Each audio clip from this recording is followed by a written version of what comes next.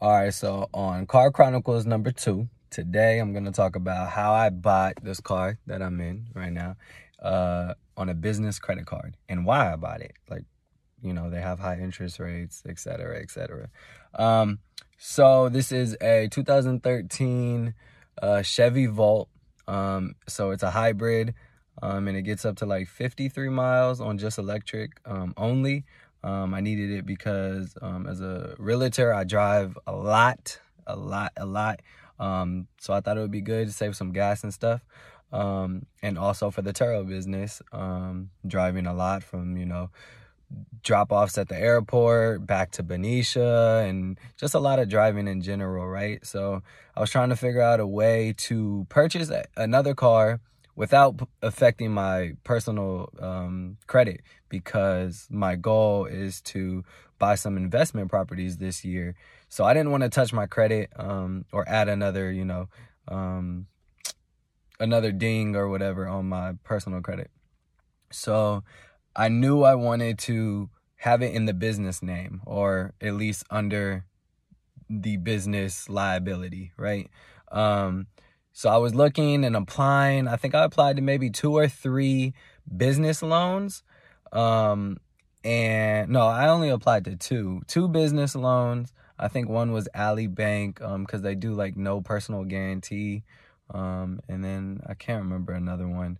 But when I was looking, a lot of the banks changed the way they do their business loans. A lot of them now require your business to make like $250K a year to qualify because of COVID. So all these laws changed. Some other stuff was, a lot of them, they took away their equipment financing. So it's pretty much like businesses offer where you can do equipment financing, and a vehicle counts as equipment. So it's almost like buying an oven for your kitchen if you're a chef, right? It's equipment. A car, they had stuff like that, but a lot of programs got rid of it. A lot of stuff I qualified for when I first started my business like 3-4 years ago, I qualified right off the bat, right?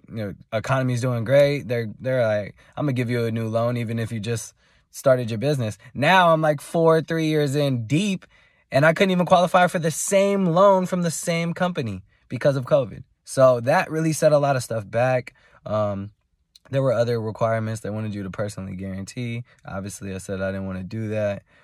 So there's just a lot of stuff. And all I was asking for was $10,000, which is ridiculous. Like, that's low. Like, for the income and just the no liabilities my business has, makes no sense. But anyways, I was like, all right, what are some other ways I can do it? So I took out a credit card. Well, I was like, what are the best credit cards for business, right? Because I already have some, but I knew I wanted to extend my line of credit, right? Because business, to really count, and what people look at is you have to have at least 7 lines of credit, right? So I was like, all right, I need to take out some more credit cards anyways, and use them, and you get rewards and points and stuff. So I was looking at like, what's the best business credit card? Which one can give you cash back right away, right? It'll pay for like 3 months of what this car's payment is, right? And then kind of go from there. And so I settled on American Express. I believe I got a really good point thing. It's like 2 times rewards points on like anything you buy. There's some like specialty ones that are like 5 times. I think it was like gas, shops, like food, restaurants and stuff. And obviously I do gas a lot because I drive. And I already have a gas card too. So I really got this one because it was like two times on everything, and then the 5 times on like special stuff, like categories, like Amazon was one of them. That's dope. You get 5 times the points. That's pretty dope. So American Express, I think it was the Blue Business credit card, got that. And peep this, what really, really made me want to get it, obviously I knew I wanted to do this in the beginning when searching, but is you get 12 months, a year free of no interest. They don't charge you interest on your balance. So, for example, I I took out that card, got it. Next day, drove down to SAC. I've been looking at this car, and was like, I negotiated to what I wanted. So car would have came out to maybe like 11, a little bit over 11.